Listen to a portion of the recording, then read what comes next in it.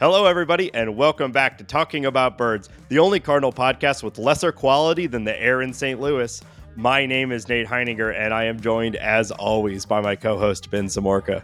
Hey, everyone. You guys got some of that Canada dust coming down your way? Ooh, it's heavy. It's heavy right now. Yeah. And this week on the show, we are going to be talking about the upcoming trade deadline. We're going to hear from our man on the ground in London, and we're going to check in on the roster and recent injury updates.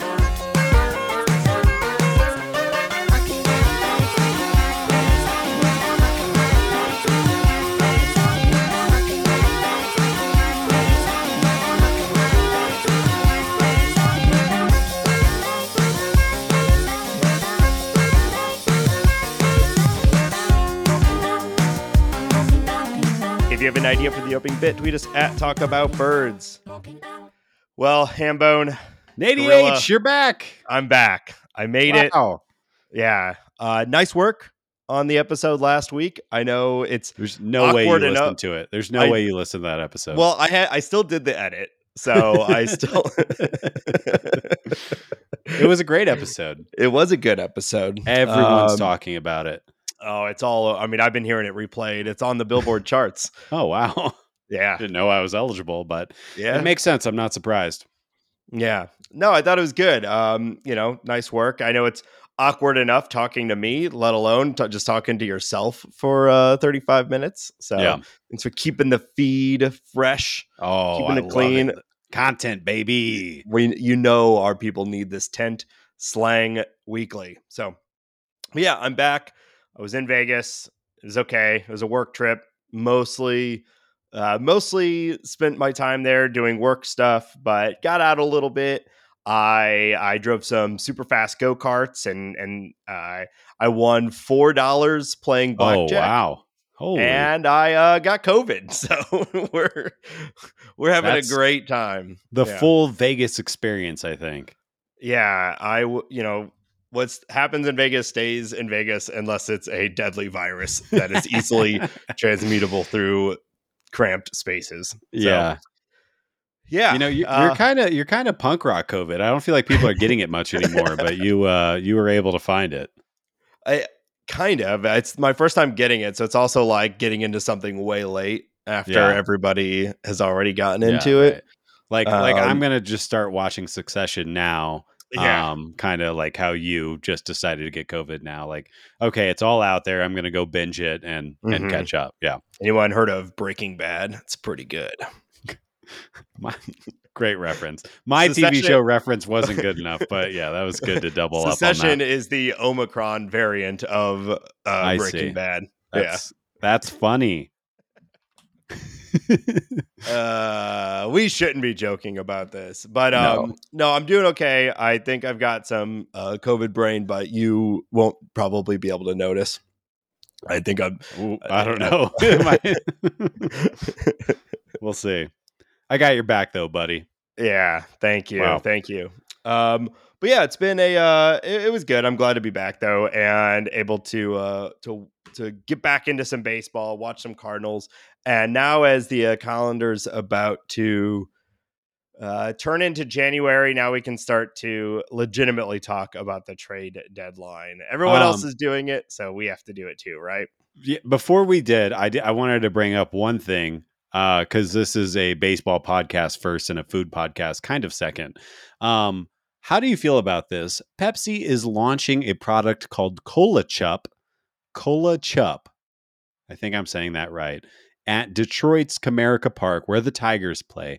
It is a Pepsi flavored ketchup that you can now order on your dogs in Comerica Park up there in Detroit. How do you feel about this? Frankly, it sounds like an abomination. Frankly, second time we've done that joke. Yes. Well, okay, let's unpack this. So it's a ketchup. Yep. That is meant to taste like Pepsi. Is that like it, or it's like, is it like, what is it? What do they mean? Do you see Pepsi infused? It just is called cola chip. I'll have to see if I can find out more. But it's like a Pepsi branded ketchup bottle, and the cola chip is like dark brown, like a cola. This Um, sounds horrible. yeah, it might be. A cola hot dog is made in heaven. Yeah. So it is Pepsi infused ketchup. Look, this might be controversial, but I'm already not a huge ketchup fan. Yeah, I do like it on fries, of course, sure. but outside of that, I'm not really applying it to most things. And I've never thought, boy, I wish this were more sickly sweet. Yeah. Yeah, I think I agree with you. It's also available at Chase Field in Phoenix, Yankee Stadium, Target Field in Minneapolis, and I already said Comerica. But anyways, we're not sponsored by Pepsi. I just thought that was Yeah, interesting, and I think you're right. It's kind of an abomination. yeah. I don't know. You seem like a little hurt that I'm like blasting the cola I don't chip. know. I feel like your sick ass would like something like this because you're a sick little freak. But no, I think I align with you. I like my hot dogs the Chicago way. Ketchup is for children. So, uh, no, thank Man, you on a hot dog. I had a really really nice Chicago dog recently. It was fire, as one might Yeah, say. nice. Pickle Was this? spear, Yeah, relish, so on and so forth. Don't even get me started. I've been on a bit of a pickle journey over the last few years. I think Yeah, we've talked last about time this you were in before. town, you called yourself a pickle pal several times, and I was trying to drive past that comment, but you I definitely I've said that. I've become a bit of a pickle pal. It's I true. know. Yeah, I disliked them my whole life, and I've been on a pickle journey, a bit of a pickle renaissance. And you know what I had the other day? I had a a pickle. hot dog with a big ass pickle on it, Ben. Oh, that's sick, That's bro. right. A little bit of barbecue sauce. It's having Barbecue a good time. sauce. Yeah, Yeah. that sounds great. Good for you. Yeah. Welcome Yeah. to I don't know, the rest of your life. Something that Yeah. everybody else has been doing. I don't know. Not everybody. Do you Yeah, okay. I have nothing to say. But I guess I'm proud of you. Pickles are good. I'm becoming aware of that. So thank you. Thank you for being a part of my journey. Hey, yeehaw, giddy up. Am I right? No. Let's talk about the trade deadline. Yeah. So Ken Rosenthal put out an article that is all the hubbub right now. It's Will a you hack. give? Yeah, will you give? Hey, we like Ken Rosenthal. No, Remember, he's good. He's good. we saw him at the when we were in Boston last year Yeah. for that game. We all shouted at him, and he gave us a polite nod. Yes. So And we're basically best slightly friends. annoyed. I think we were probably drunker than we thought we were, but yeah, he was I into it. like to think he recognized the difference in our Yeah. group of drunken fans compared to all of the other groups that were yelling at him. Yeah. Could tell there was something about us, something different. Yeah, we're special. But yeah. So why don't you will you break down just sort of like the high key marks of Yeah, the yeah. I article? mean, it's pretty simple. It's not even that long of an article, and of course, I recommend if you don't have an athletic subscription, Katie Woo is worth the price of entry, and you get a little Ken Rosenthal and some other great writers. Anyways, essentially, what he's saying is that the Cardinals need to stop being so cautious and Mhm. to essentially pick a lane and drive that lane hard. And what he was suggesting was essentially a mini fire sale of maybe even not that many. But moving somebody like Paul Goldschmidt, who I think, would be likely the Cardinals' biggest asset right now. I think we could talk about that a little bit because Nolan could be in there. I mean, Jordan Walker might have the highest return, but I actually really think it's probably Paul Goldschmidt. He's coming off the MVP. He could slot in really well with a couple of teams like the Astros, who obviously have the playoffs in mind, like the Phillies, who are pushing hard. Um, Now, one of those teams has better prospects than the others, but he's saying move him, move Nolan Arenado, essentially positing the idea that if you trade Goldie, Nolan is highly likely to waive his no trade clause, which I think is probably right. Yeah. Nolan would maybe like package me with Goldie wherever he's going, I'll go, or Yeah. Right. find me on a winner. He was also suggesting that the Cardinals move on guys who are in their final year of control with the Cardinals, pointing out Flaherty, Jordan Montgomery, and Jordan Hicks, of course, and then kind of using those to reestablish, citing the depth in the minors with the high-end pitching that we've talked about that is a year or two away. And then obviously the outfield and infield glut that exists right now would have its way to kind of matriculate. And then ideally you go, with those trades, you get back some young arms to come back to the Cardinals. So I think I'm obviously paraphrasing. There's a lot more in it, and it's well written and an interesting read for sure.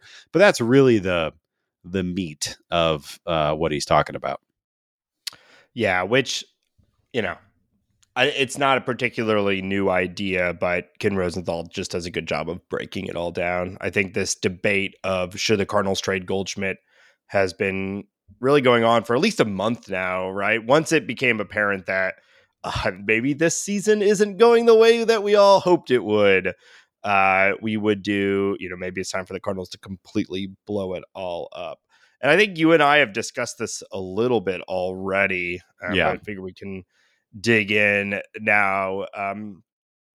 Part of me does, like, I totally get what Ken Rosenthal is going for here.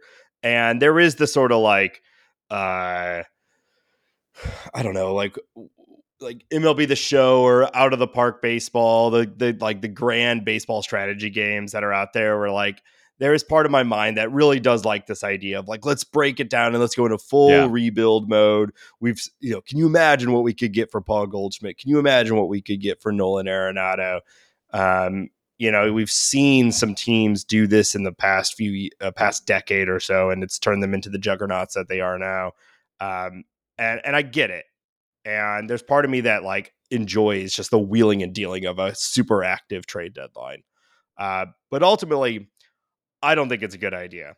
I don't like it, and I don't think that they should do it. I like Paul Goldschmidt won the MVP last year.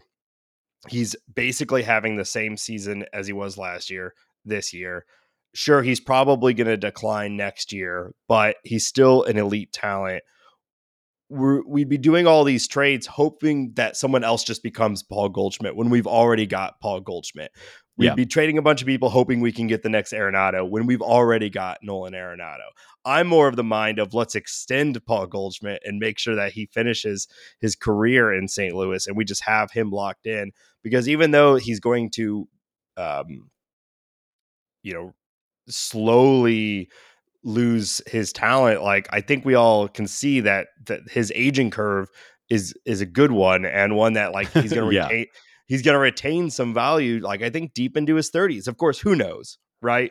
But he looks, but like the approach and all of that makes me think he's going to be good into his late 30s. So I don't know. I get it, but I just like I don't think they should do it. What are your thoughts? Yeah. Well, so I guess I want to talk. There's a couple other things in the article that I think are important to bring up before I make my 2 cents known. And it's Ken Rosenthal is also critical of the Cardinals' inability to land the big fish in free agency, which I think this podcast could not agree more with. He's right. Hammer hits nail. Great job. And then he also talks about if Mozeliak has a soft underbelly to his skill set, it is those mid-tier free agents that he's brought in that just haven't worked out. I think that you could argue, while we're not mad about the Wilson Contreras signing, I think you could argue that they overpaid Wilson Contreras. Dexter Fowler didn't work out. He was about $80 million. Mike Leake didn't work out. He was about $80 million. Brett Cecil really didn't work out. He was about 30 or 40 million bucks. And Andrew Miller, Steven Matz isn't really working out. Steven Matz. Well, now I didn't even want to say Steven Matz because at least Steven Matz is performing well in the bullpen for 8 innings or whatever. So I'm trying to be positive there. We still like Steven Matz, but you can't say it's worked out yet. Tell you what, though, his numbers in the bullpen, he's looked a lot better. So then if the Cardinals can't get the big fish, and they're bad at signing free agents, and then you trade away Flaherty, Monty, and Hicks, who are free agents at the end of the season anyways, do the Cardinals then go and try to sign some other version of Flaherty, Monty, and Hicks, because those are going to be gaps on the team Mhm. coming next year. You need a strong bullpen, and you need 5 viable starters who I would like them to be over the age of 23. Not because I think our prospects are bad, but I think relying upon 5 guys under the age, with Liberatore being the most seasoned veteran, and Miles Michaelis worries me. Yeah. So what are they going to do? I think the biggest criticism in I think the whole article is, and it kind of walks around this, is can the Cardinals properly evaluate free agents that have not played with the team in the past? Because of course, I think you would you do the Matt Holliday signing 1,000 times over. I think that was one of the more underrated free agent signings in the last 10 years. Um, but outside of that, and not to mention he played with the Cardinals before they signed him. Outside of that, Also, it's it's more than 10 years ago, but yeah, right. Yeah, geez, you're right. 20 years, I guess I have to say Yeah. now. Yeah. Time keeps moving. So yeah, I don't know. I will say, to answer your question, no, I don't think the Cardinals should blow it up. I mean, honestly, I still don't think that this season is over. The Cardinals have about a 13% chance of making the playoffs. We'll talk about Hunter Green and the Reds later. Cincinnati is going to start fading away. Milwaukee has not really played solid baseball all year. Pittsburgh has completely fell off. And I think the Cubs, we talked about this 2-3 months ago. The Cubs are going to start selling guys here soon. Cody Bellinger is going to be gone. We'll see what else happens, but I think the Cubs are going to Yeah. start breaking it down, which is funny because they have the best run diff and arguable team in the Central. But I don't know. I still think the Cardinals. If I was the Cardinals, I would push in this year. I do think that they need to diversify their flipping portfolio, though. We don't need 8 quad A MLB outfielders or whatever the combination or however you want to evaluate them. Make your decision. Don't be afraid to make another Randy Arozarena. Go get the guy that the Cardinals need right now. Tarek Skubal, whoever it might be. And I don't even know if he's healthy right now. I don't But think make a so. decision, evaluate your in-house players, and go get the thing that you need to fill in. And ideally, the move that they're making to move somebody like a Moises Gomez or Dylan Carlson or whoever is getting you a pitcher that has control for at least a couple of years. So that's where I'm at. Yeah. Yeah, well, they've already said, Mozeliak said that, they're already starting to look beyond this year, but if they can find something that also helps this year, then that's a bonus. Yeah. So it seems to me that unless something fundamentally changes in the next month, maybe the Cardinals go on a run and end up only a handful of games back by the trade deadline. We're going to see probably a rather calm trade deadline where the Cardinals are afraid to sell off because they don't want to miss the chance at still having some sort of back end of the season miracle run like they keep having. But they also don't want to buy because they're not that good of a team and don't want to waste resources.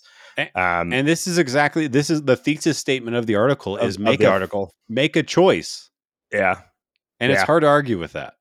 No, I do kind of agree. I mean, I'm more of the mind of I don't think the Cardinals need a complete rebuild where you're trading Arenado and Goldschmidt, but I do think they should consider trading anyone else, especially Hicks, Montgomery, and Flaherty.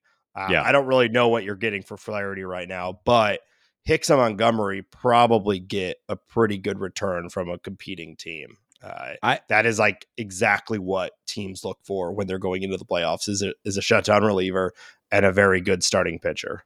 Yeah, I actually think you might get more for Hicks than you would get for Montgomery right now, just because over the last month he has been, I mean, It's next level. What you know what I thought was really interesting, just to talk about Hicks for a second, and just to be clear, I ate crow on the last episode about how I was wrong about Hicks, so yes. I'm comfortable swimming in those waters. But in an interview this week, Nolan Arenado was talking about how Jordan Hicks is a completely different person over the last 6 weeks or so. His focus, his preparation, his everything has completely changed.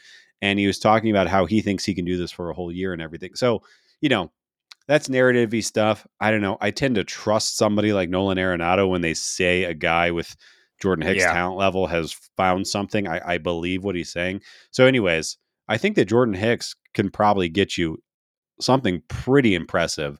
And I think Jordan Montgomery, I mean, look at last year's trade. I think you can get a player on the level of a Harrison Bader, maybe slightly less, Yeah. but probably right around there because of Harrison's injury issues that were going on and kind of the weirdness of his status. So what's Harrison Bader, a 3 or 4 WAR player that's under 30? I mean, yeah, it's you should entertain it. Uh, Yeah. that being said, then you're losing, I don't know, like 120, 30 innings. Where are those innings going? Is Zach Thompson back up? He's got like Well, a 9 ERA in AAA right yeah. now. Of course, they managed to break Zach Thompson. So what I think would be the ideal situation, and this is some real magic, we're just Yeah. gonna assume best case scenario, but we've seen teams do this before. We say, "Hey Jordan, hey Monty, we've loved having you here. You've loved being here, right? Right, cool. We're all on the same page. The Cardinal, we want to compete in 2024, so we're gonna trade you to whoever to get some assets for 2024, but then we're going to make you a contract offer in the offseason. Yeah. Can we get like a handshake agreement on that right now? Obviously I don't know the rules around what's binding and whatnot, but we've seen the Cubs did that with Aroldis Chapman, and Right. other teams have traded Yankees. people, then re-signed, Yeah. and the Yankees, like, Yeah. I, Yeah. I I mean, I think get the you're best of right, both but worlds, also right? like if you're Jordan Hicks and you have a dominant second half and the Dodgers say, "Hey, we'll pay Yeah. you 30 over 2." I bet he says, "Okay, I'm a Dodger now." Like Yeah, of course. I mean, at the end of the day, the money's going to play, right? But, yeah.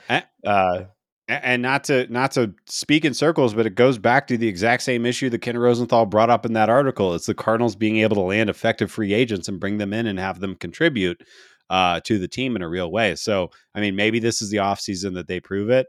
To blabber on more about this, I am starting to really think, and I don't think this is actually going to happen, but if there was a time for the Cardinals to put their money where their mouth is, I would go out and pay Aaron Nola more money than anybody yeah, else is willing to offer him. He's having a little bit of a down year right now, not that bad.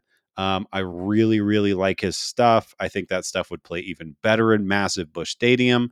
Um, yeah, I'm yeah. going to start banging that drum. He's probably going to be 200 million plus though. But we'll see. Cardinals have the money. Just They hoping up a do. couple more Arby's do it. I mean, there was also in that Ken Rosenthal article, he was talking about how not only do the Cardinals, they're on pace to have 3.3 million fans. And the ballpark village is going over like gangbusters. Yeah, It's yeah, interesting. One more thing to blabber about. Sorry, I'm feeling really blabbery today. yeah. I think It's okay. that 3.3 million thing is really interesting to me. Post the A's had their reverse protest night, right? And Right. we learned, because the A's posted this information on Twitter, we learned that they made about it was like $850,000 from 27,000 seats. The seats in the Coliseum are cheaper than they are in Busch. So if you want to sit down and do the math, you can kind of understand how much money just from ticket sales alone the Cardinals are making, which is like, I'm going to do some really quick, Yeah. really bad head math, but it's like $100 million just on people walking through the door, not to mention everything else, all the other revenue streams, ballpark village, everything else. Like There's ads in between pitches now. it's, yeah. Yeah, Okay. So I'm yeah. done. But anyways, yeah, that's how I'm feeling. Yes. Same. Um, Totally chill. totally chill. It's super cool. We love it. We love it, don't we, folks? All right. Cola So chop. we'll cola chop. Yeah, we need Pepsi in our ketchup. Jesus. All right. So we'll see. This is just beginning our coverage of the trade deadline. A lot of this will be determined on how the Cardinals play. But obviously, a lot of opinions out there. We'd love to hear your opinions. Reach out to us if you have some thoughts on this. Next, we are going to hear, or you all are going to hear, an interview that Ben and I did with Akira O'Connor, a member of the Bird Squad who lives in the United Kingdom and was fortunate enough to travel with his family down to London to participate in the Cardinals Cubs series. It's a really excellent interview. A very lovely person. We hope that you all listen and enjoy it. Joining us today is friend of the show, member of the Bird Squad, and our chief London correspondent, Akira O'Connor. Thank you so much for joining us today. It's a pleasure to be here. Yeah, we're super excited to have you. I know we've talked about doing something like this on and off for quite a while now. And then with the Cardinals playing in London, making the trek out to your part of the world, we just thought it made a lot of sense. Finally, get you on the show and hear a little bit about your experiences. But before we jump into that, I'm always curious. Ben and I talked on a recent episode about like what Cardinal player originally got us into baseball. Starbird? Sparkbird. It was Sparkbird. So a term borrowed from actual birders. I'm curious, what originally got you into baseball? How did you become such an ardent baseball fan? And then specifically the Cardinals? Okay, well, to go back to the Sparkbird thing, I think my Sparkbird is probably Rick Ankiel. Nice. Oh, wow. Super weird. All right. I don't think he's many people's Sparkbird, but I was a postdoc at WashU between the years of 2008 and 2010. So I naturally went along to Busch Stadium a few times and just fell in love with the kind of the vibe, the culture of baseball. It's quite unlike anything I'd been to before, I guess. I mean, the closest is perhaps Test cricket, which is the version of cricket that takes 5 days. Okay. Yeah.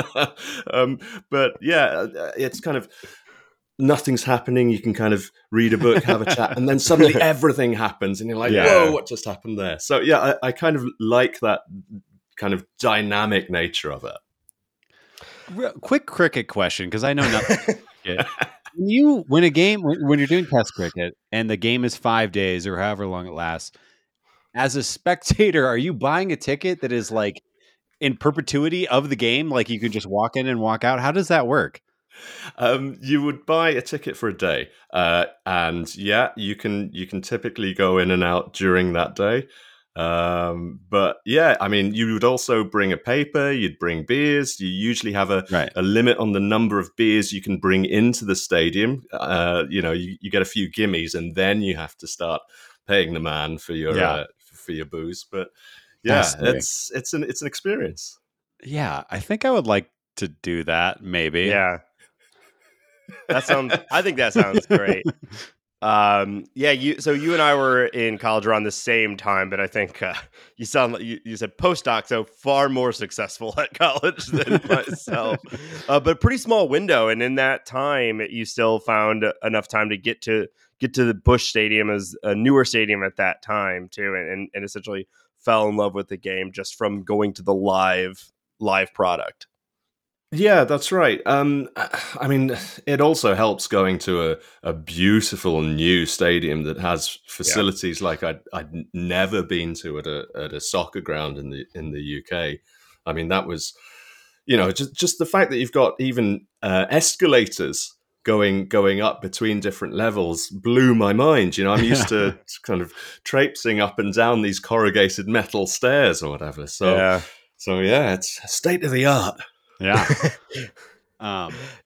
I'm curious. So you're a baseball fan in the UK.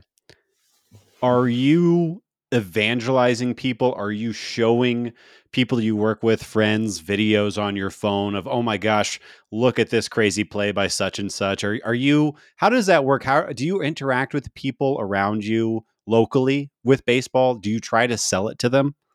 Yeah, I mean, it's a bit of a lonely experience, and this is Hmm. something I suppose we'll get into with talking about the London series and how it kind of you cast away all of that loneliness and commune with your people for 2 days, you know. But most of the time, yeah, it's kind of late nights, staying up late, falling asleep during games, and then when good stuff happens, I have one or two friends who are kind of receptive to watching a video of a great third base play by Arenado on my phone, but other than that, it's a pretty personal, pretty kind of onanistic affair. Right. Well, yeah, and I can see how like what you're talking about, the highlight play made by Nolan Arenado. I would imagine there's that's somewhat universal, right? Like what he did is physically impressive, but a lot of baseball has to do with the history and the context and who's where and what team they're playing for. So yeah, I could imagine that you're, you know, Oh, I mean, I showing your phone to struggle with people and that. people are just like, okay, cool. Let's go grab a drink or whatever it might be. Yeah, I mean, I think probably that stuff is lost on me too. You know, I've been a Cardinals fan for 13 years, which is maybe, well, no, for 15 years, but that's probably 15 years too few to appreciate a lot of the references that people are making and the kind of historical stuff that people talk about. So yeah, it's hard. It's especially hard not having the kind of coverage over here. You know, Right. I will check the Guardian website. You know, where I get a fair amount of news, and they might have a baseball article every once a week, maybe. And it's usually drawing heavily from stuff from the Associated Press, so it's a bit kind of like, Right. yeah, Filtered. Yeah. yeah. Yeah. So Honestly, I'm kind of surprised that there's even one a week. I would have expected that it just was non-existent. So I don't know. yeah, I mean, and again, this is why the London series has been so important because the sports writer with the most peripheral knowledge about baseball in every kind of sports desk is having to write a baseball article this week, and so Yeah, I'm There's I'm trying definitely to. four bases. Yeah, I'm trying to think of like Derek Gould being forced to write a cricket article Yeah. or something here in St. Louis. Yeah, I think that's Derek Gould had his work cut out for him in London. I think he was speaking to a lot of these British sports journalists, kind of giving them a primer on baseball I bet. before, before they were having to submit their pieces. I bet. Yeah, that's really interesting. So what's your read on the popularity of baseball in the UK and the EU broadly? Do you think it's growing at all, or this is really just a niche fan base that is being served by something like this? Oh, I've been mulling that question over in the run up to the London series, and then in the few days since. I've been thinking, well, who was there? Who was there? And it Yeah. was a mix of US holidaymakers who've come over specifically Hmm. for the baseball, or who have timed their holidays to the UK so that they can, take in the sights and then also go and see a baseball game. There's a bunch of expats who've chosen to live their life on this side of the Atlantic, and then there's a few British baseball nuts, and the enthusiasm of the British baseball nut is not to be underestimated. Yeah. There's a really vibrant community. It's small, and there's a kind of grassroots baseball league system, which is, I mean, it's funny because people are having to kind of mark out their own baseball grounds and Right. Yeah. kind of like jumpers for goalposts would be the equivalent in soccer. But yeah, it's a niche scene, but there's definitely a cult following. Yeah, there's some camaraderie in that too, right? You mentioned that before. Like I saw that a little bit. You mentioned soccer. There's that in St. Louis. There's like these groups of huge soccer fans, and they meet up at 3 a.m, 5 a.m, and whatnot. There's really one major. It's growing now because of the MLS team, but there's one big bar here. It's called Amsterdam, and they'll host. Parties at 4 a.m. for some Premier League match that most people don't even know what's happening or why it matters. But there's a huge group there, and they love it, and they form this community around this sport that is not particularly popular in the United States. So sounds like it might be kind of similar for baseball. Yeah, I think it's very similar. What's also funny is I hadn't really thought about this outside of my or I guess this is a uniquely American thing, and of course it is, but the idea that I am probably a quarter of a mile from two different sets of 4 baseball fields where I'm sitting right now. They're just everywhere. They're, in parks and just free baseball fields all over the place. But of course, yeah, if you're in the UK or in the EU or wherever, you have to go, I don't know, put gloves on the ground and kind of walk out the bases and everything like that and make your own. But yeah, that's just kind of a funny thing. I never thought about I've that. never swung a baseball bat in my life. Yeah. I don't even know. I think I've held one, but I've never swung one at a ball. Okay. I've never had the embarrassment of doing that. Okay, we gotta think of a way to fix that somehow, or at least a fast pitching event. I was gonna say, yeah, you can come out to Denver next year whenever I go out there, and you can be in the fast pitch thing with me and take, still probably throw harder than me. They had these things that they had a batting cage. They had a bunch of batting cages and a bunch of fast pitch things, I think, set up in and around the stadium, and then at Trafalgar Square, which I know you struggled with.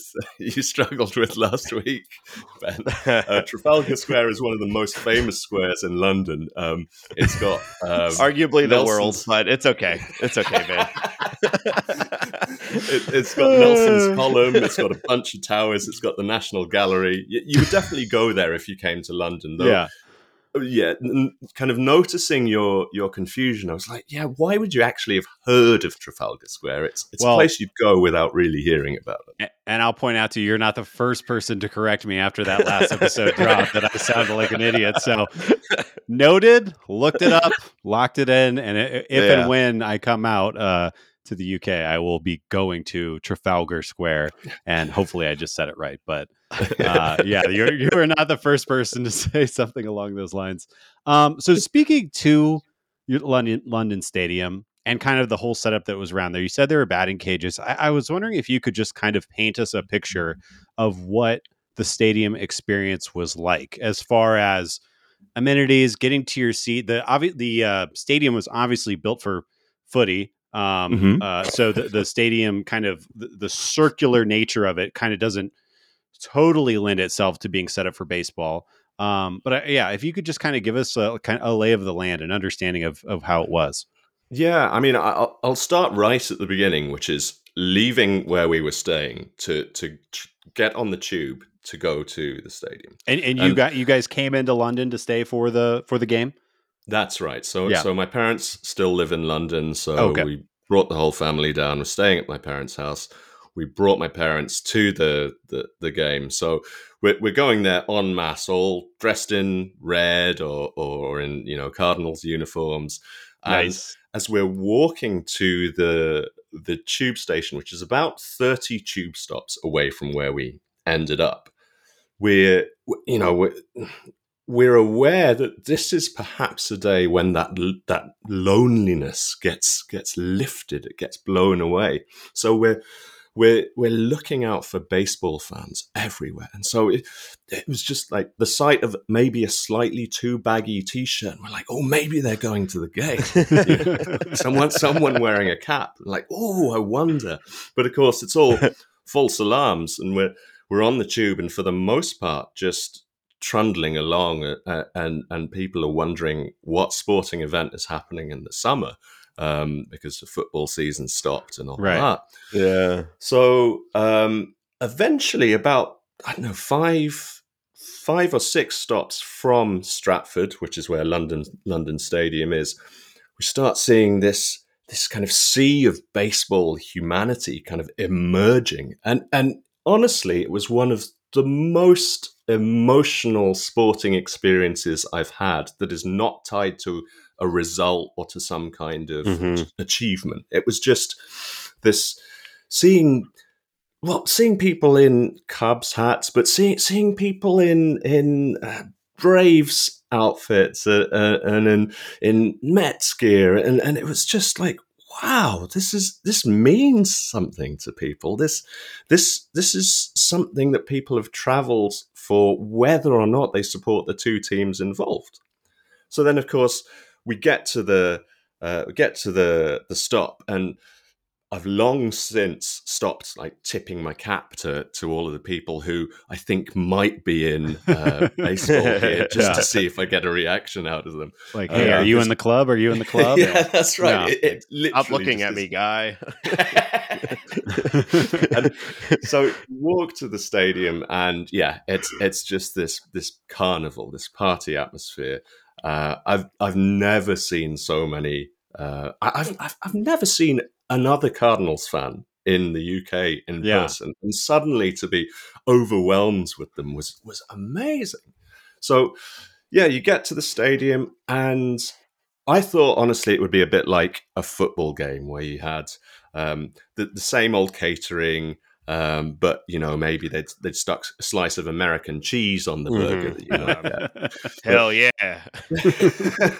But honestly, it was amazing that this kind of import of really good quality kind of ballpark food. So there were and beer. You could drink beer everywhere. That's another huge difference to football. You can't drink beer within view of the pitch in a soccer ground.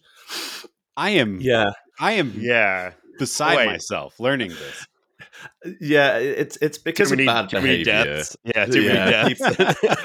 that hasn't led to good things in the past. So they've just stopped that.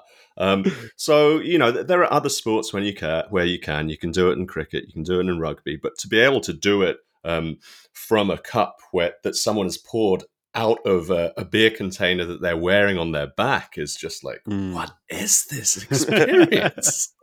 So yeah, and then of course you get in, and you're exactly right, Ben. There's seats in not great places that are making up the capacity of the stadium. So you've got huge numbers of seats in centre field, right field, left field, in two tiers, and it's a bit kind of like, well, that can't really see what a pitch looks like from here. There seemed to be some different angles too, and they obviously was not they didn't make a whole new seating system bespoke for this event. It was kind of slapped together a little bit. A little bit, yeah. But they did make a whole new baseball pitch that laid on top of the football pitch, which was absolutely amazing. I mean, I gathered there were issues with the bounce, and that led to a few more errors, perhaps for the it was the field. It was definitely the field that was the problem. A lot of people were giving Ali Marmol trouble for. I think people were saying he was making excuses before the game even started because the field was weird and this and that. But it's like, well, both teams are playing on the same field, so it doesn't really matter. So I mean, it was, but. Yeah, I mean, the show was amazing.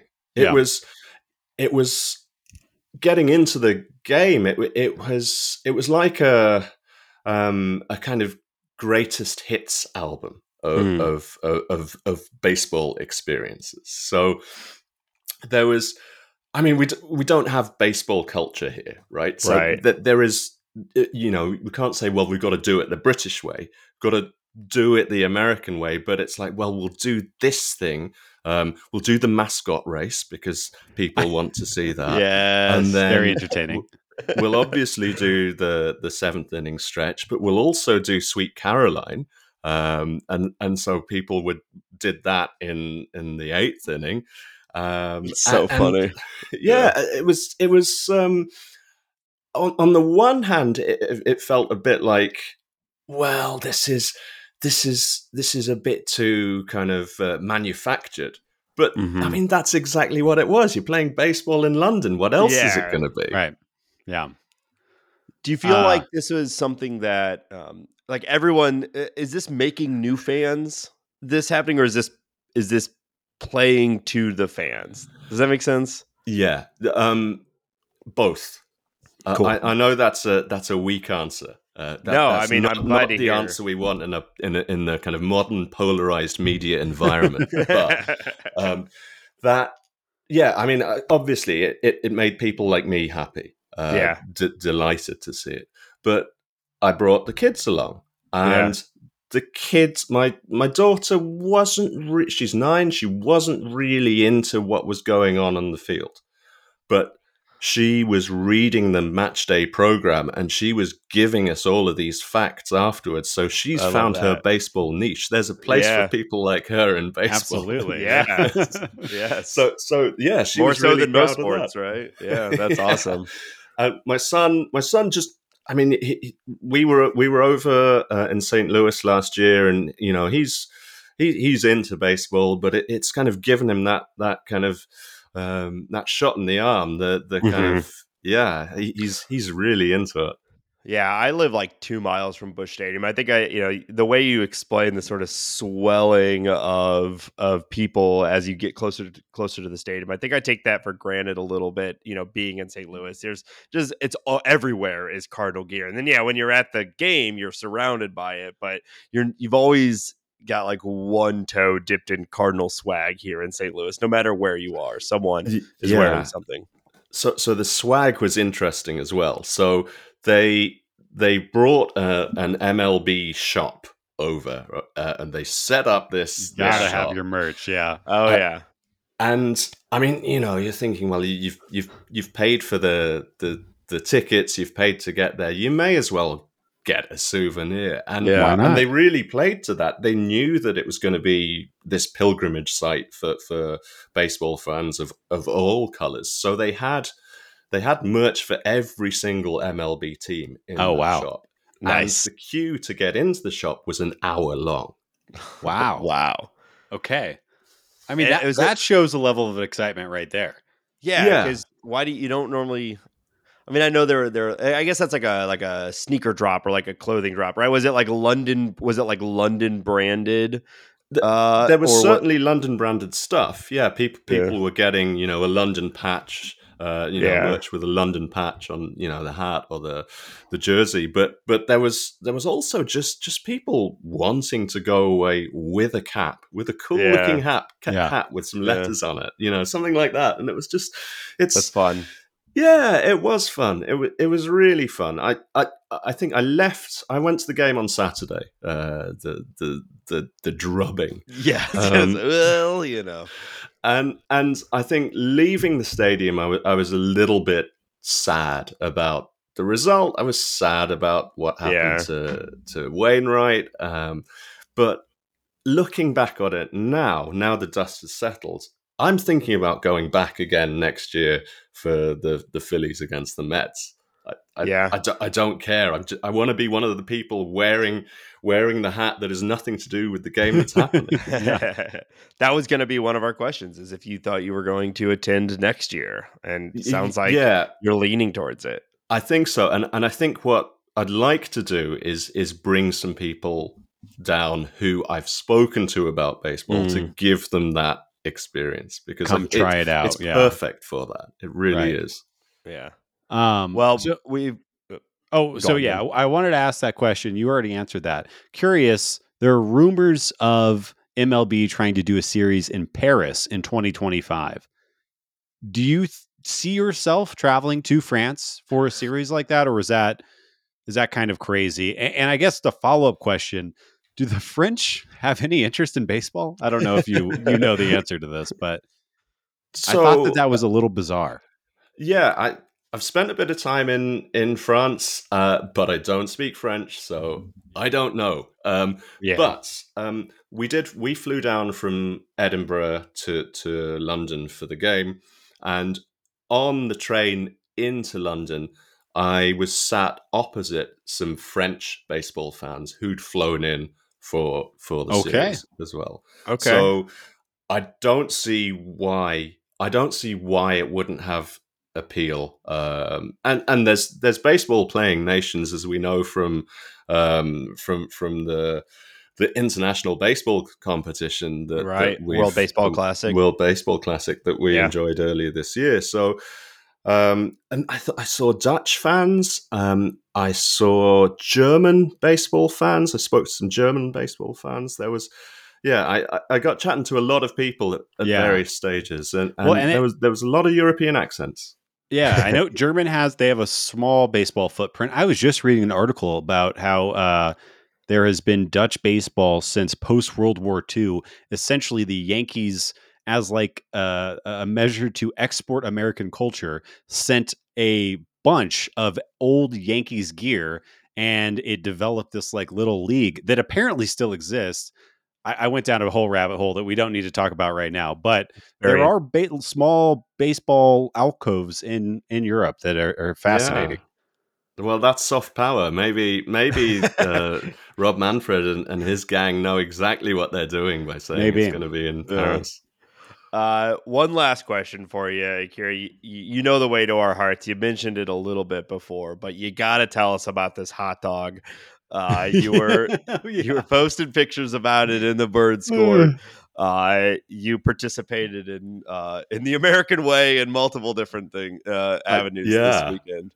Okay, one of the things that we got there was not much coverage of the fact that there was going to be a baseball competition in London. Mm-hmm. What there was coverage of in the run up to the game was the food that was going to be brought into this little corner of East London, and they had the various burgers. They had a St. Louis burger, a Cardinals burger, a Chicago burger, and a Cubs burger.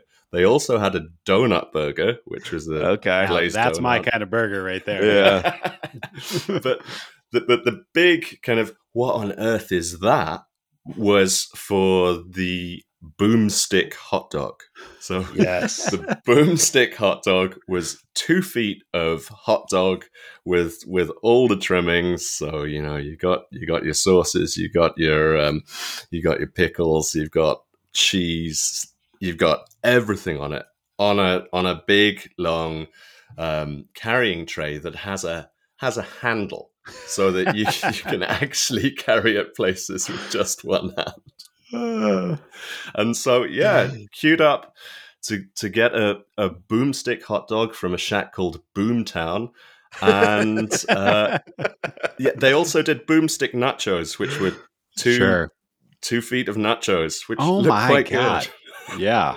And Ben, is that the Rangers ballpark? I think they have the boomstick was something from the Rangers. Yeah, so they have the boomstick hot dog, which it sounds like they just straight up exported that. It must be a hit at the Ranger Stadium. And then they also are home of I believe it's a 5-pound chicken nugget that exists in the Rangers ballpark, which it seems like that didn't make its way across the pond.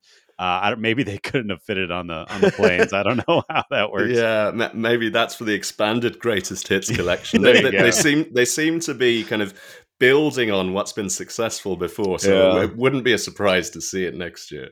Well, was it good? Was it beyond the spectacle and you actually enjoyed it, or was it like, what the hell have I done to myself? It was good. It was good, okay. but it was big. But I didn't want to let that defeat me, so I was going for it. I'd developed a technique where I was sliding it off the tray and eating it kind of little by little rather than trying to pick it up. I wanted to maintain the integrity of my bun. But then at about 3/4 of the way through, my partner saw that I was slowing down, and she was like, "No, you need to stop now because we have a 7-month-old baby here, who has a bit of a dodgy stomach, and I don't need two of you. If I remember, I think because you shared an article from The Sun, and I believe this was a 2,500 calorie hot dog, which That's is right. so. I mean, even if you only ate 3/4 of it, that's still your day. I think You got your daily value hot dog, your yearly. There's that article that was going around, some trash science where it's like every hot dog you eat takes like an hour off of your life or something like that. How many hours? Whatever. How many hours of your life do you think that Well, I barely ate one, right? So oh yeah, you're fine. Oh yeah, it's just one. That's hot one dog. hot dog. That's one hot dog. Yeah, that's a great point. Well, Akira, thank you so much for your time today, sharing with us the joys of going to the game. You've painted a beautiful picture. We really appreciate it. This was a lot of fun. Thanks for having me on. It's been great talking about it. All right. Well, thanks again to Akira for being on the episode. I really loved the way he explained his just like approach into the stadium and the slow sort of growth of baseball fans and just great way with words. More thought out than anything we've ever done on this show. So yeah, that was the best 25 minutes of our show. It was mostly because he was talking. Yeah.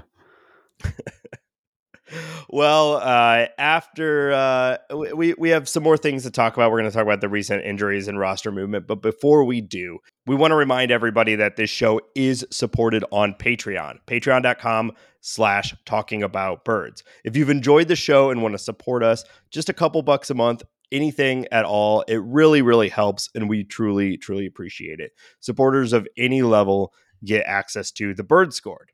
We've talked about it a lot on this episode. It is our private Discord server. Listeners of the show getting together to talk about the Cardinals and really anything. Conversation gets pretty ranging on there. We've been talking about wiffle ball today, which has been fun. And if you want to support us in another way, you could consider trying to leave us a review on your favorite podcast platform. That also helps. So once again, patreon.com/talkingaboutbirds. Ben, where can people follow us online?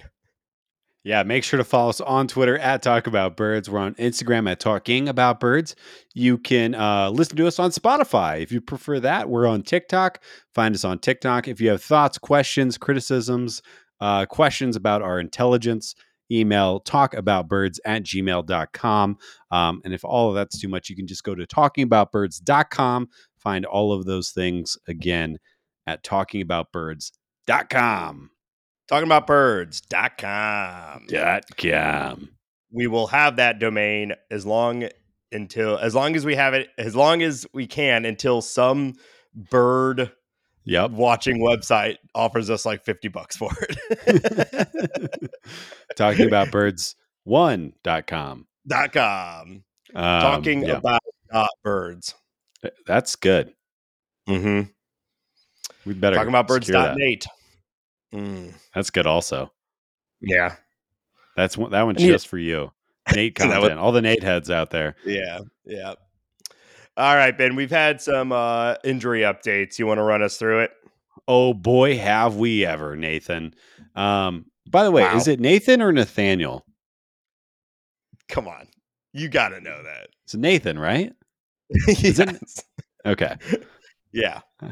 Okay. So, I mean, I don't think we don't talk about it that much on the show. This might be a big reveal. Ben and I are cousins, so we've spent our entire lives together. I don't know you like that. Yeah, it's Nathan. All right. People call me Nathaniel, but they're wrong when they want to pretend mad at me. But I just ignore them because that's not my name. Nathaniel Heininger. Yeah. Mm-hmm. Cool. That's sick. All right. Yes. Bentholomew? Is it Bentholomew or Benjamin? Yeah. Bentholomew. Okay. Mew. I can't even say it. Mule. Bentholomew.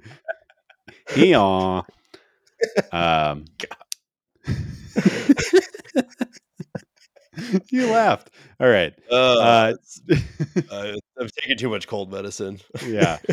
Me too. Okay. Jack Flaherty had to miss his start in smelly old England because of right hip tightness. Expected to return July 1, but obviously not what you want to see. I think that July 1 date is probably, we'll see. I'll believe it when I see it. He was talking about in the game last night about how he's not going to rush back. So I don't know. We'll see where this goes. As far as who's picking up the starts, we'll see about that too. It's not a great situation. But hey, the Cardinals won last night, so let's just focus on that. It was a good game for what Yeah, it's worth. twas It looked like a real baseball team beating another real baseball team. So a good I liked baseball that. team. Yeah. Yeah. Um, But yeah, and not great. not great.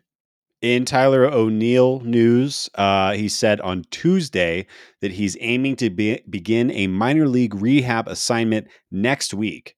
So again, kind of believe it when I see it. This is really feeling like the lost year of Tyler O'Neill. However, that being said, he is the kind of player who can, when healthy and effective, play at an MVP level. So still holding out hope, still holding out that Yeah. back gets straightened out. Really, really a what do you bummer the do? way this has gone. Yeah. Sorry. No. What do you do with Tyler O'Neill? Let's say he comes back 2 weeks, he's healthy, and the rest of the outfield is healthy. And by rest of Yeah. the outfield, I guess I mean Newbar, Edman, Carlson, and Walker. Yeah. Well, Although Edman is starting at short today, yeah. which is interesting. But how are you? What's your alignment? If Tyler is coming back and he's healthy, he's starting in left field every day for me. Yeah. Tyler, Newt, Walker, and then somebody's getting DH time, and there are days off. Obviously, Tyler's going to need days off as he comes back. But really, this goes back to what we were talking about early in the episode, is that the Cardinals have put themselves in a place where they have now devalued Dylan Carlson's trade value as probably at an all-time low. Tyler O'Neill's trade value is at an all-time low. And that's because they could have traded these guys for Sean Murphy, maybe in the offseason, but instead they held on to all their cards. Those guys have been injured and or ineffective. And now here we are with a bunch of guys that you're going to trade for 50 cents on the dollar. It doesn't make any damn sense. So, but to answer to answer what you're trying to say though, yeah, I put him in left and let it ride because I do like Tyler is still the guy. I mean, let's not forget his StatCast numbers, what he can do when he's being patient at the plate. And he's a Gold Glover. Like and it's not just StatCast numbers. I mean, 2021, like that was an MVP caliber season. It was, yeah. Like it's not just the only reason I say that is a lot of times people say like, you say like, look at the underlying numbers, and that's like an excuse to wave away like results. And you and I are both big fans of looking at the underlying numbers, but Tyler O'Neill isn't just an underlying numbers guy. He's also done it like at a high level with the results at the professional level. So, I mean, we all know it. It's been incredibly inconsistent, and he's often injured. But like, he has a ceiling. It's like there's Jordan Walker's ceiling, and then I think right after him is Tyler O'Neill's ceiling. Or at least from the outfield perspective. He's a guy that could come back fully healthy post All-Star break and put up 3 or 4 WAR. Now, I'm not guaranteeing, but he has, like, that's what you're talking about. He could do that and put the team on his back, the offense on his back, so to speak. And then, like I said, play the best defensive left field in baseball or close to it.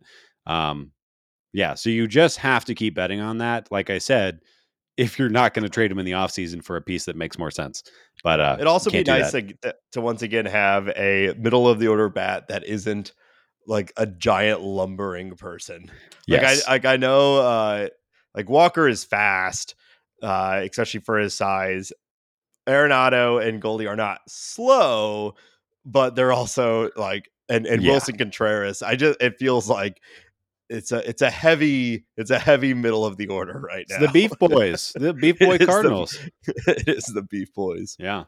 I do like to that point. I do like Newt is batting third tonight, which I like. Kind of breaking up the Beef Boys with the on base. I really like Newt leading off with that. I think he's 99 percentile in walk rate this year. Like I like really anywhere in the lineup, but top 3 is great. Well, I Anyways, mean, sabermetrically, the third spot in the lineup is less valuable, yeah. so I don't know. Anyway, interesting. Yeah. Moving on, Guillermo Zuniga, very exciting. He is on the 7-day Yes. IL, if you all remember, but he was optioned to AAA Memphis on Saturday, meaning that he is tuning up. And my guess is basically as soon as he's healthy and the IL stint has expired, he's going to be in the bullpen and probably pitching high leverage innings Yeah. almost immediately. Again, I guess assuming his stint at AAA Memphis goes well. But very excited. I do think that the bullpen hasn't been great. Jordan Hicks has been nice, but Helsley has left a huge hole. I think Guillermo Zuniga is definitely one of the paths to straightening this ship out a bit. Yeah. Yeah. And he's fun to watch. Yes. Yeah, I think we had a lot of high hopes going into the season for him, and there's plenty of baseball left for him to have an impact. Yeah, absolutely. And then outside of that, Tink Hintz and Victor Scott II are going to be representing the Cardinals in the All-Star Futures game this year, which is very, very exciting. I think Tink Hintz probably a slam dunk. Everybody probably saw that one coming, but Victor Scott having a really, really nice year, just got himself promoted. I believe we talked to Kyle about him a while back on a episode in the past, and a guy that's got a really interesting tool set, very fast, slap hitter, stolen bases, all that kind of really exciting stuff. So good for Victor Scott. Holy, he's got 50 stolen bases already Yeah. in Yeah. 66 games. So pretty cool. We'll see what happens there. But yeah, very, very excited for Tink Hintz and Victor Scott II. Yeah, it's fun. Yeah, Tink, I mean, it's pretty fun to watch. It's incredible. I'm got all my fingers and toes crossed, everything just, there's no such thing as a pitching prospect. There's no such thing as a Yeah. pitching prospect. But it's fun, And Yeah. and yeah, Victor Scott, I remember Kyle being very, very excited about him. And that speed, especially with these base paths, if you see what Oakland with that guy Estieri Ruiz, he barely is hitting the ball, but he just had his 40th stolen base. He might steal So 80 this year. Yeah, it's pretty yeah, exciting. That being said, Acuna yeah, might steal 60 or 70, so it's I pretty know. Yeah, exciting for stolen bases I know. this year. Acuna's right behind Estieri, and he also has, I think Estieri has one home run, and Acuna Yeah, has like 17 or 18 now. So yeah, pretty yeah, impressive. yeah. Well, still, there's the game is allowing for more speed these days, so maybe Victor Scott can come up and make a mark. That'd be a lot of Yeah, fun. yeah, he'd be a guy that I could even see the Cardinals like Terrence Goring, if a postseason run actually happens, but have him be the 26th man just because he has to be the fastest guy in the organization. Yeah, But we're really putting the cart ahead of the horse there. But yeah, maybe. we are. I always think it's interesting when a guy's like MLB debut is on a playoff roster. It's pretty They fit cool. this like very specific niche need. It's usually the fast guy, but still like that's a path to the majors, just being the really fast guy. Hey, Terrence Gore But has a still, ring, so Yeah, that's and he's still around. yeah. Yeah. All right, so now let's check in on the series that are coming up. We've got the Yankees coming to Busch Stadium for 3 games. Uh, Always love to see the pinstripes and the birds on the bat play each other. Oh, crikey, mate. I don't know why I did that, but yeah, Yeah. very exciting. Yankees are in an interesting spot. They have had since Aaron Judge has gone down with his toe issue, which I don't know if you saw, but the Yankees Yeah. announced it was actually torn a little bit ago. A torn They're off. toe. Torn toe. Yeah, they just ripped it Torn off. toe. Yeah, torn Ugh. toe.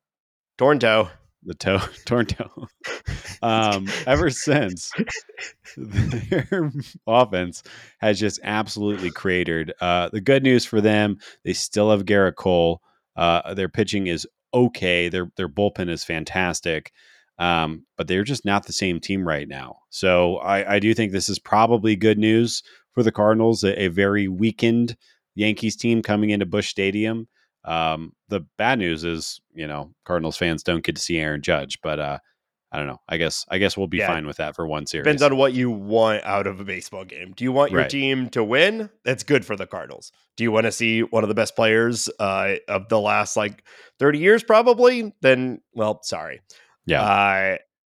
I saw a stat the other day that something is since Aaron Judge has gone down, Giancarlo Stanton has a WRC plus of 5. Woo. Yeah. That's 95% worse than league average. Yeah. That's pretty really rough. bad. If they're just best friends and he's sad, Man, or yeah. something around you don't have to pitch to him, or Yeah. just a slump lining up, but that's pretty rough. Not great. What will be great, Harrison Bader's going to get a standing ovation at least once, right? I feel like he'll get a pretty raucous cheer for him. I think so, and he deserves it. He was a fan favorite, even if he never really had the full extended moment as a star in St. Louis, but everybody loved him, and I think rightfully so. It was a really fun player. That's my guy. Mm-hmm. Great hair. Great hair. Not anymore. Not anymore. Cool. Well, and then surprisingly, a bigger challenge. The Cardinals are going to Miami to play 4 against the Marlins. We get to see our old friend Skip Schumacher.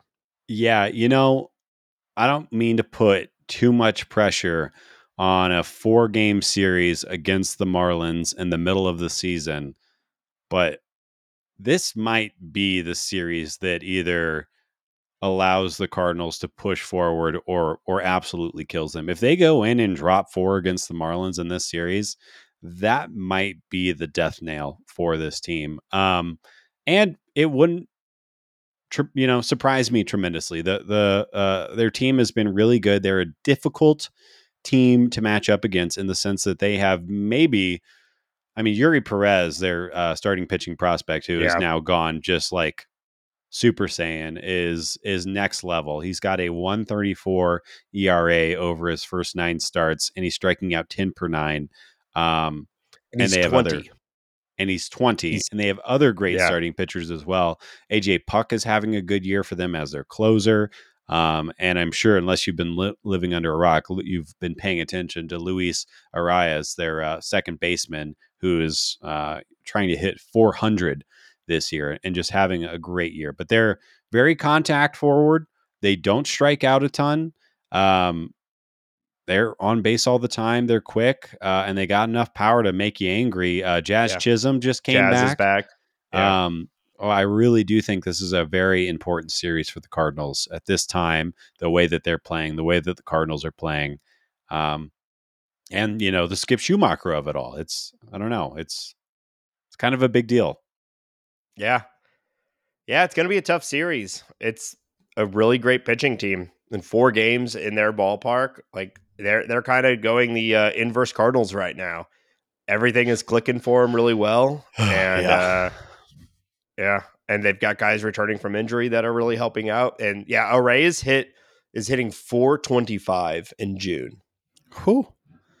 Pretty good. He might do it. I think I saw Dan Zabrowski and Fangraphs gave it like a 2% probability of Arias hitting 400.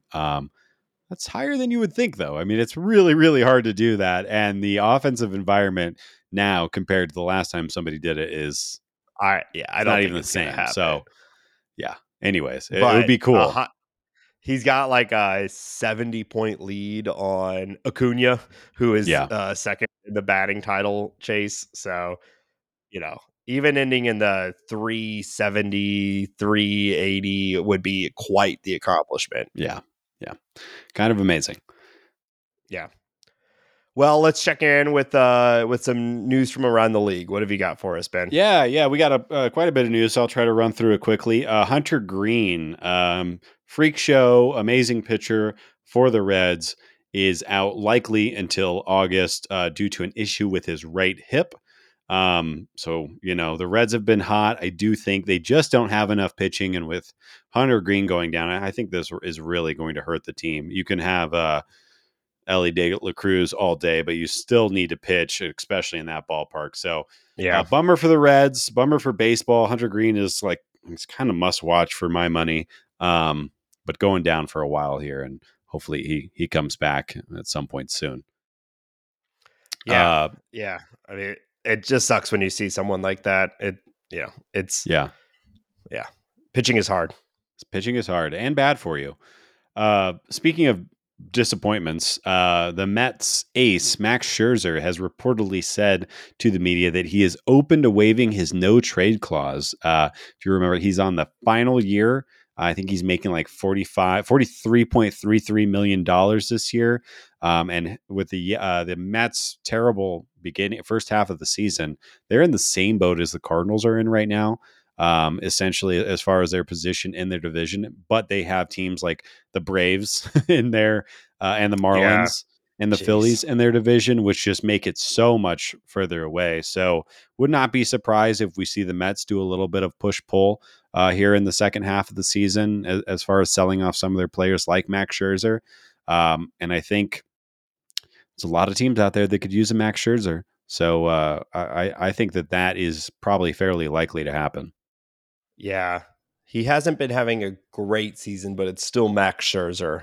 Yeah. And there's not a lot of that out there on the market. I'm interested to see what the Mets would do, if they would be willing to like throw in like that. I could see Steve Cohen say like, too bad, no matter what, we're going for it. Like we won't, we won't give up or something like that. But math is the math. Unfortunately, the Mets are, like I said, they're just in such a worse spot. Not because they're that much worse than the Cardinals, but because of the division. They have a big hill to climb. Philadelphia has been playing pretty well, and I mean Atlanta is Atlanta right now. So sucks to suck. The Angels trade for two infielders, Mike Moustakas and Eduardo Escobar.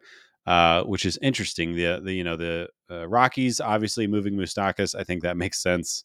Kind of surprised. The Angels beat the Rockies so hard that they got one of their players from it. It did happen like an hour, or actually, I think I read that it happened during the game where the Rockies lost 25-1. Which, of course, I think I saw a stat that it was the first time a team has ever won a series while having a -20 run differential in the series. Yeah, the Rockies won the opening and the ending. Yeah. It's very Angels to win 25-1 and lose the series, but they also got Mike Moustakas out of the deal. So. They did. But I'm sure you're bummed because you were a big fan of the Mike Moustakas signing for the Rockies, right? It was the final piece in the puzzle that they needed to move them. And the fact that they cowered away because they were too tired of winning is, I think, asinine. But here we are.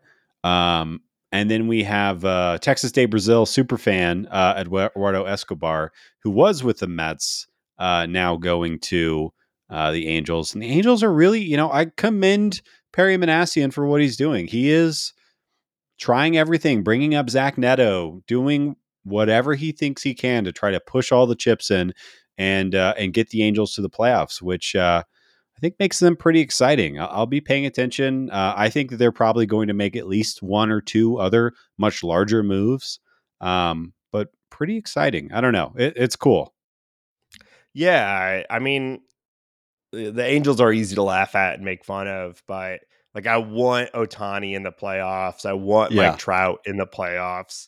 That really it starts and ends there. I want those two guys to have a legitimate shot at the playoffs, and they've only been there one time and got swept out of the series. And Ohtani wasn't even on the team at that point. Ohtani wasn't in baseball yet, in Major League Baseball yet. Yeah. Mike Trout's the only one. He was there, but it's the game that the Royals kept stealing off John Lester. It was when we all learned about John Lester's inability to throw to a base. Yeah. Crazy game. Yeah. Oh, wait. No. I'm getting things mixed up. Scratch that from the record. I think they just got beat. Anyways, great segue, Nathaniel. Wow. I wanted to talk about Ohtani for a second because he has just gone to a next level, especially for his offense this year. Ohtani leads baseball in homers right now with 28. He also has a 304 batting average, which is actually, if you look at his expected numbers, it's right in line. So this is true talent. He also has the 9th best expected ERA. He has the 2nd best K rate for starters in baseball, second to only Spencer Strider, who we know is a freak of nature. He also has 10 quality starts already on the season. And by the way, he has 11 steals. Ohtani could possibly have a 40 home run, 20 stolen base, 20 quality start year this year, which I think, I don't know this for a fact, but this has to be the only time that has ever been done or even close to have been done. I don't Yeah, have anything else it's to say. incredible. It's just amazing what he's doing right now, and we can't talk about it enough. Yeah, it's truly incredible. He might be the best baseball player of all time. Yeah, Like, I mean, what do you argue? How do you argue against it? no. It's like I know there's Babe Ruth, but it's like that was also a totally different era, and like pitching wasn't what it was then, Right. or pitching then isn't what it is now, and like everybody is so specialized. He's the best hitter in baseball, or one of. I was going to say he's top 3 hitter in baseball and a top 10 starting pitcher in baseball. Is Yeah, I that mean, you could fair? argue top 5 starter in baseball. It's unbelievable. He's got the 2nd best strikeout rate. He yeah. gives innings. It's not like I mean, it's all incredible. Even if he was just a reliever, it'd be incredible. But he's one of the best starters in baseball. It's truly incredible. And yeah, it's remarkable. And he's a chill dude. Like, if he's not everybody's favorite player in baseball, like, then I don't know what you watch baseball for, because it's absolutely everything. It's incredible. I agree. And he should be like a household name. I don't know if it's just baseball is bad at marketing itself or what it is, but like why he isn't on everything, I don't know. Yeah. I mean, I'll be really curious how his free agency signing goes, because there's been a lot of talk about Ohtani does not make himself available to the media like pretty much every other player. And the Angels have basically given him like kind of special situation to go around that. So to me, that kind of knocks out the New York teams, because he's not going to be able to have that in New York. It just doesn't work that way. There are 30 some odd beat writers for the Yankees.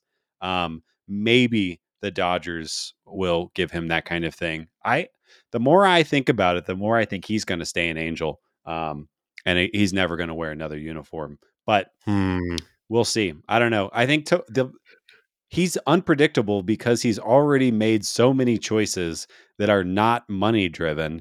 I don't. I think if you just think he's going to take the highest number, then I think you're wrong.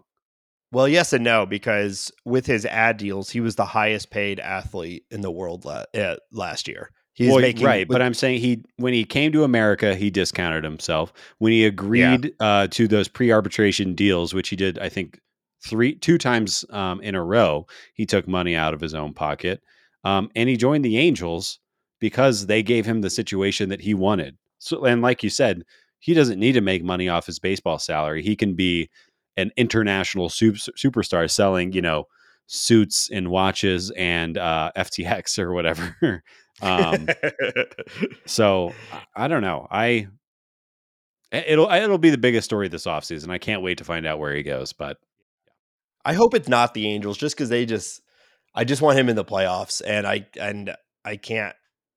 I don't know. They don't seem anywhere close to it, other than having him and Mike Trout. But even Mike Trout is starting to age a little bit. Yeah. So yeah, it is funny that you can have arguably the 2 best players in baseball, maybe 2 of the best players potentially of all time. Yeah, really? Mike Trout's the best of this generation, and it's kind of not even close. And then Shohei Ohtani might be the best of all time, and it kind of is getting not close. And well, just go, shows you. I mean, they're both it's 2 out of 26. It's crazy. All right, Ohtani talk over. Rob Manfred says in an interview earlier this week, nearly 4 years later, or after the Houston Astros scandal. He says perhaps he should have tried to suspend the Houston Astros players after all. What? What is he doing with this? Why is he out here? He is the What worst. is the purpose? What is the purpose of this? What are you The trying to do? man hates baseball. He's an idiot. I know he's just a little puppet for the owners, but it was free to not say this out loud. Yeah. And also the Astros and Dodgers right now, they're doing their own thing. They like now you're making the players answer these questions. Like, yeah, they don't need it. Yeah. You being bad at your job, why bring it up? Yeah. I don't get it. The current, like, it's fun to hate the Astros for the cheating scandal. I think we all will carry that for us with us for the rest of our lives, but most of those players are not there anymore. Right. Yeah. So now Jose Abreu and Jeremy Pena have to answer these questions. Jordan Alvarez, like guys that weren't even on the team. Yeah. It's silly. Yeah. Okay. Last piece of news. Kevin Cash of the Rays suspended Wander Franco for 2 games last week, saying that he handles his frustrations, or citing the way that he handles his frustrations and being a better teammate, emphasizing that Wander is a good kid and they will work with him to improve. And the only reason I kind of wanted to talk about this, I think it's somewhat noteworthy in today's game that a superstar like Wander Franco is getting benched, period. But I think the Rays and Kevin Cash handled this so much better than Ali Marmol and the Cardinals. And this is just like a little, hey, here's how we can do messaging. We're on this guy's side. We support him 100%. Here's a problem that we saw. And the team agrees. We're going to work on it and move forward. I don't know. It's nothing else I really want to say, but yeah.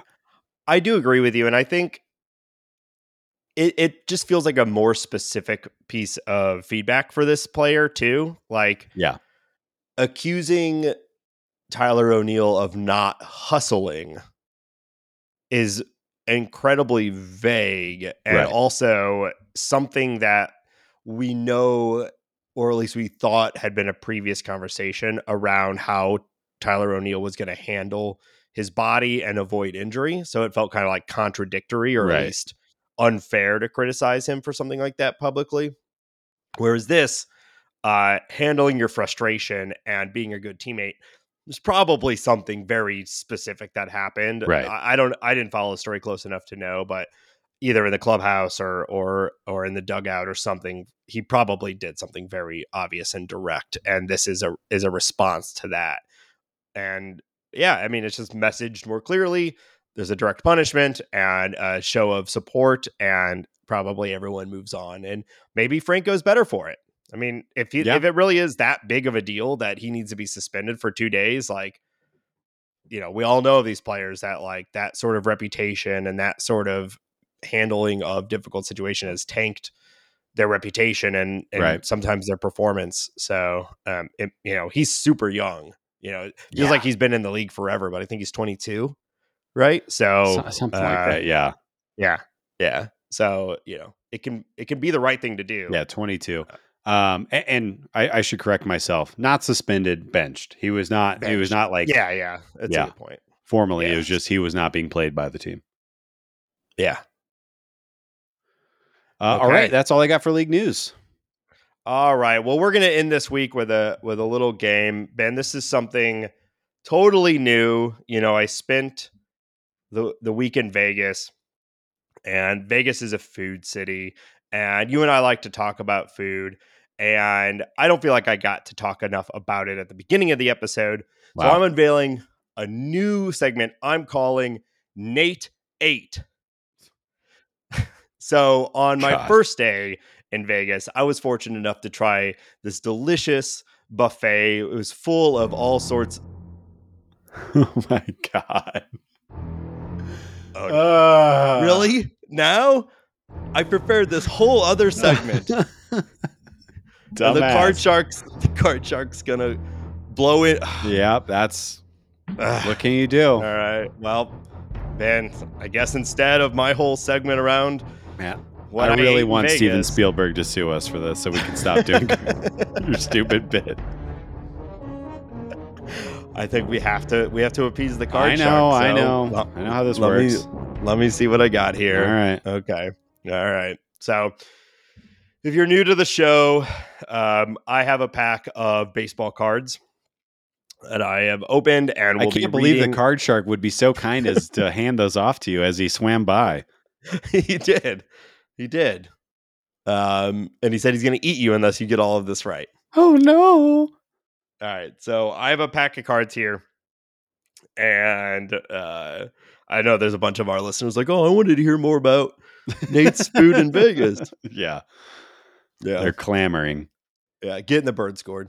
Okay. So I've got some cards here. And I'm going to read the player's name, and it's up to Ben to tell me their position and what team they are on. Let's do it. Okay. So, first one here, we've got Brandon Marsh. Brandon Marsh, center fielder for your Philadelphia Phillies, formerly a friend of Nice. Ohtani and Trout. You think they were friends? I don't know. He's a wet guy, so he seems pretty weird. All right. I find that so weird. He's got a good beard. You know what I'm talking about, right? Have we talked about the wet guy thing? No, I kind of want to just walk past it, but no, I don't know what you're talking about. He pours water on his head in between every inning to make his hair wet. He calls himself a wet guy. He started doing it in college because his hair was frizzy. I find it bizarre. Okay, so you've been saying wet guy this whole time? Yeah. I thought you were saying white guy. He is also a white person. But no, wet guy. W-E-T. He's a wet guy. Yeah. A wet guy with a torn toe. Wet guy, torn toe. Wet guy, torn toe. All right. Yan Gomes. Yan Gomes. He is a catcher for the Chicago Cubs. Very good. Little baby bear. Yes, chef. All right. You are appeasing the card shark thus far. Jackson Reitz. Jackson Reitz. Never heard of you, pal. I'm going to say that he is a relief pitcher for the Arizona Diamondbacks. No. He is. Where does it say it on this card? He plays for the Washington Nationals, and he's a catcher. All right. Major league catcher? Wow. Jackson Reitz, R-E-E-T-Z. I'd also never heard of him. All right. Oh, you got a baseball card though. He did. He has. Oh my goodness. Okay. That was a tough one. He has 2 major league games and 2 plate appearances.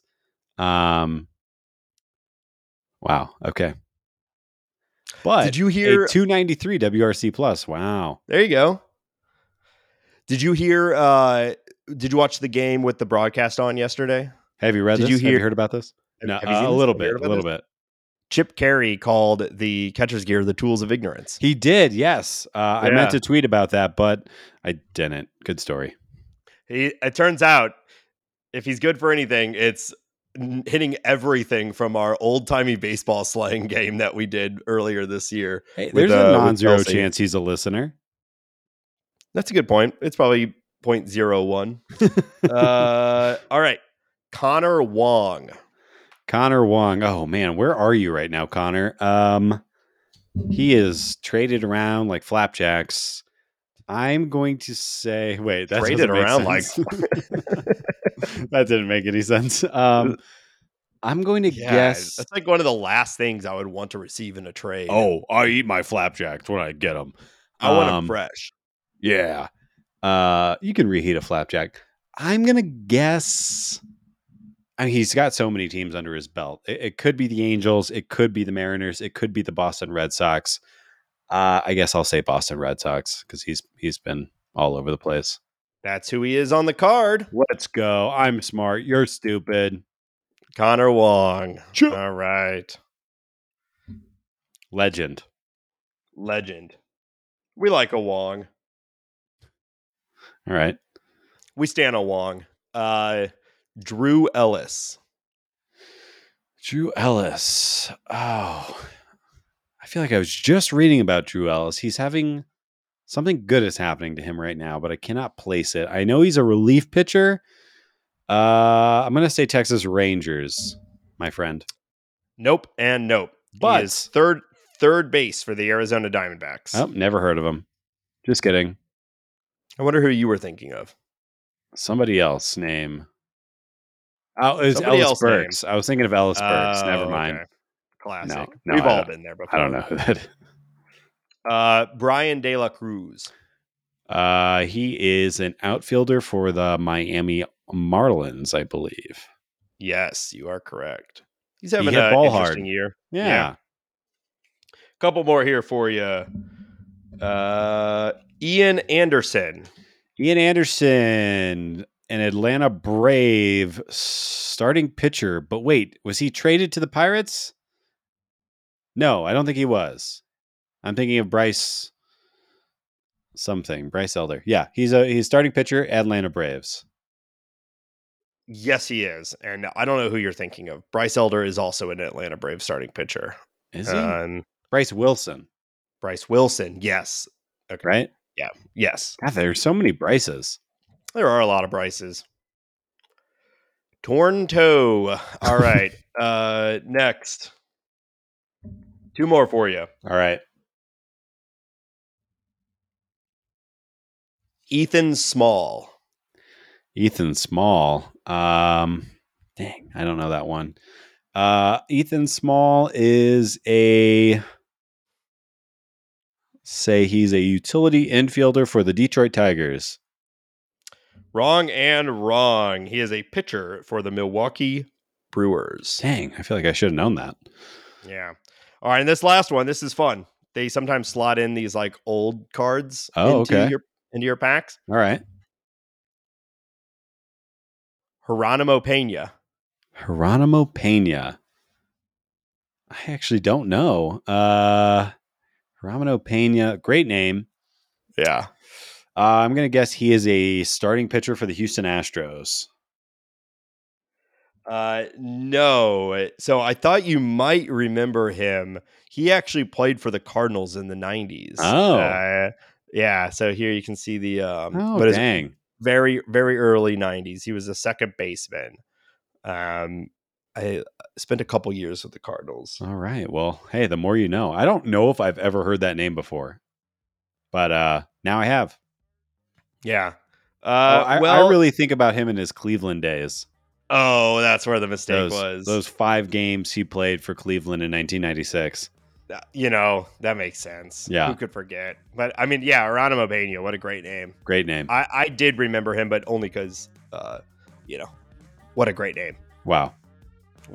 All right.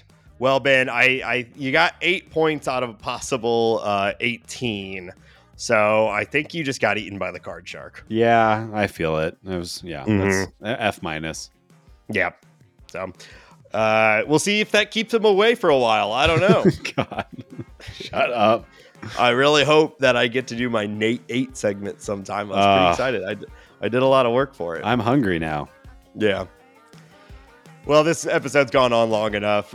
Thank you, everybody, again for listening. As always, we'll be back next week. Hopefully, the Cardinals have a good series against the Yankees. And as Ben is calling, maybe a season-defining series against the Miami Marlins. Oh, I'm worried. As always, patreon.com/talkingaboutbirds. And until next week, go Cardinals. Okay, thank you. Bye. Torn toe.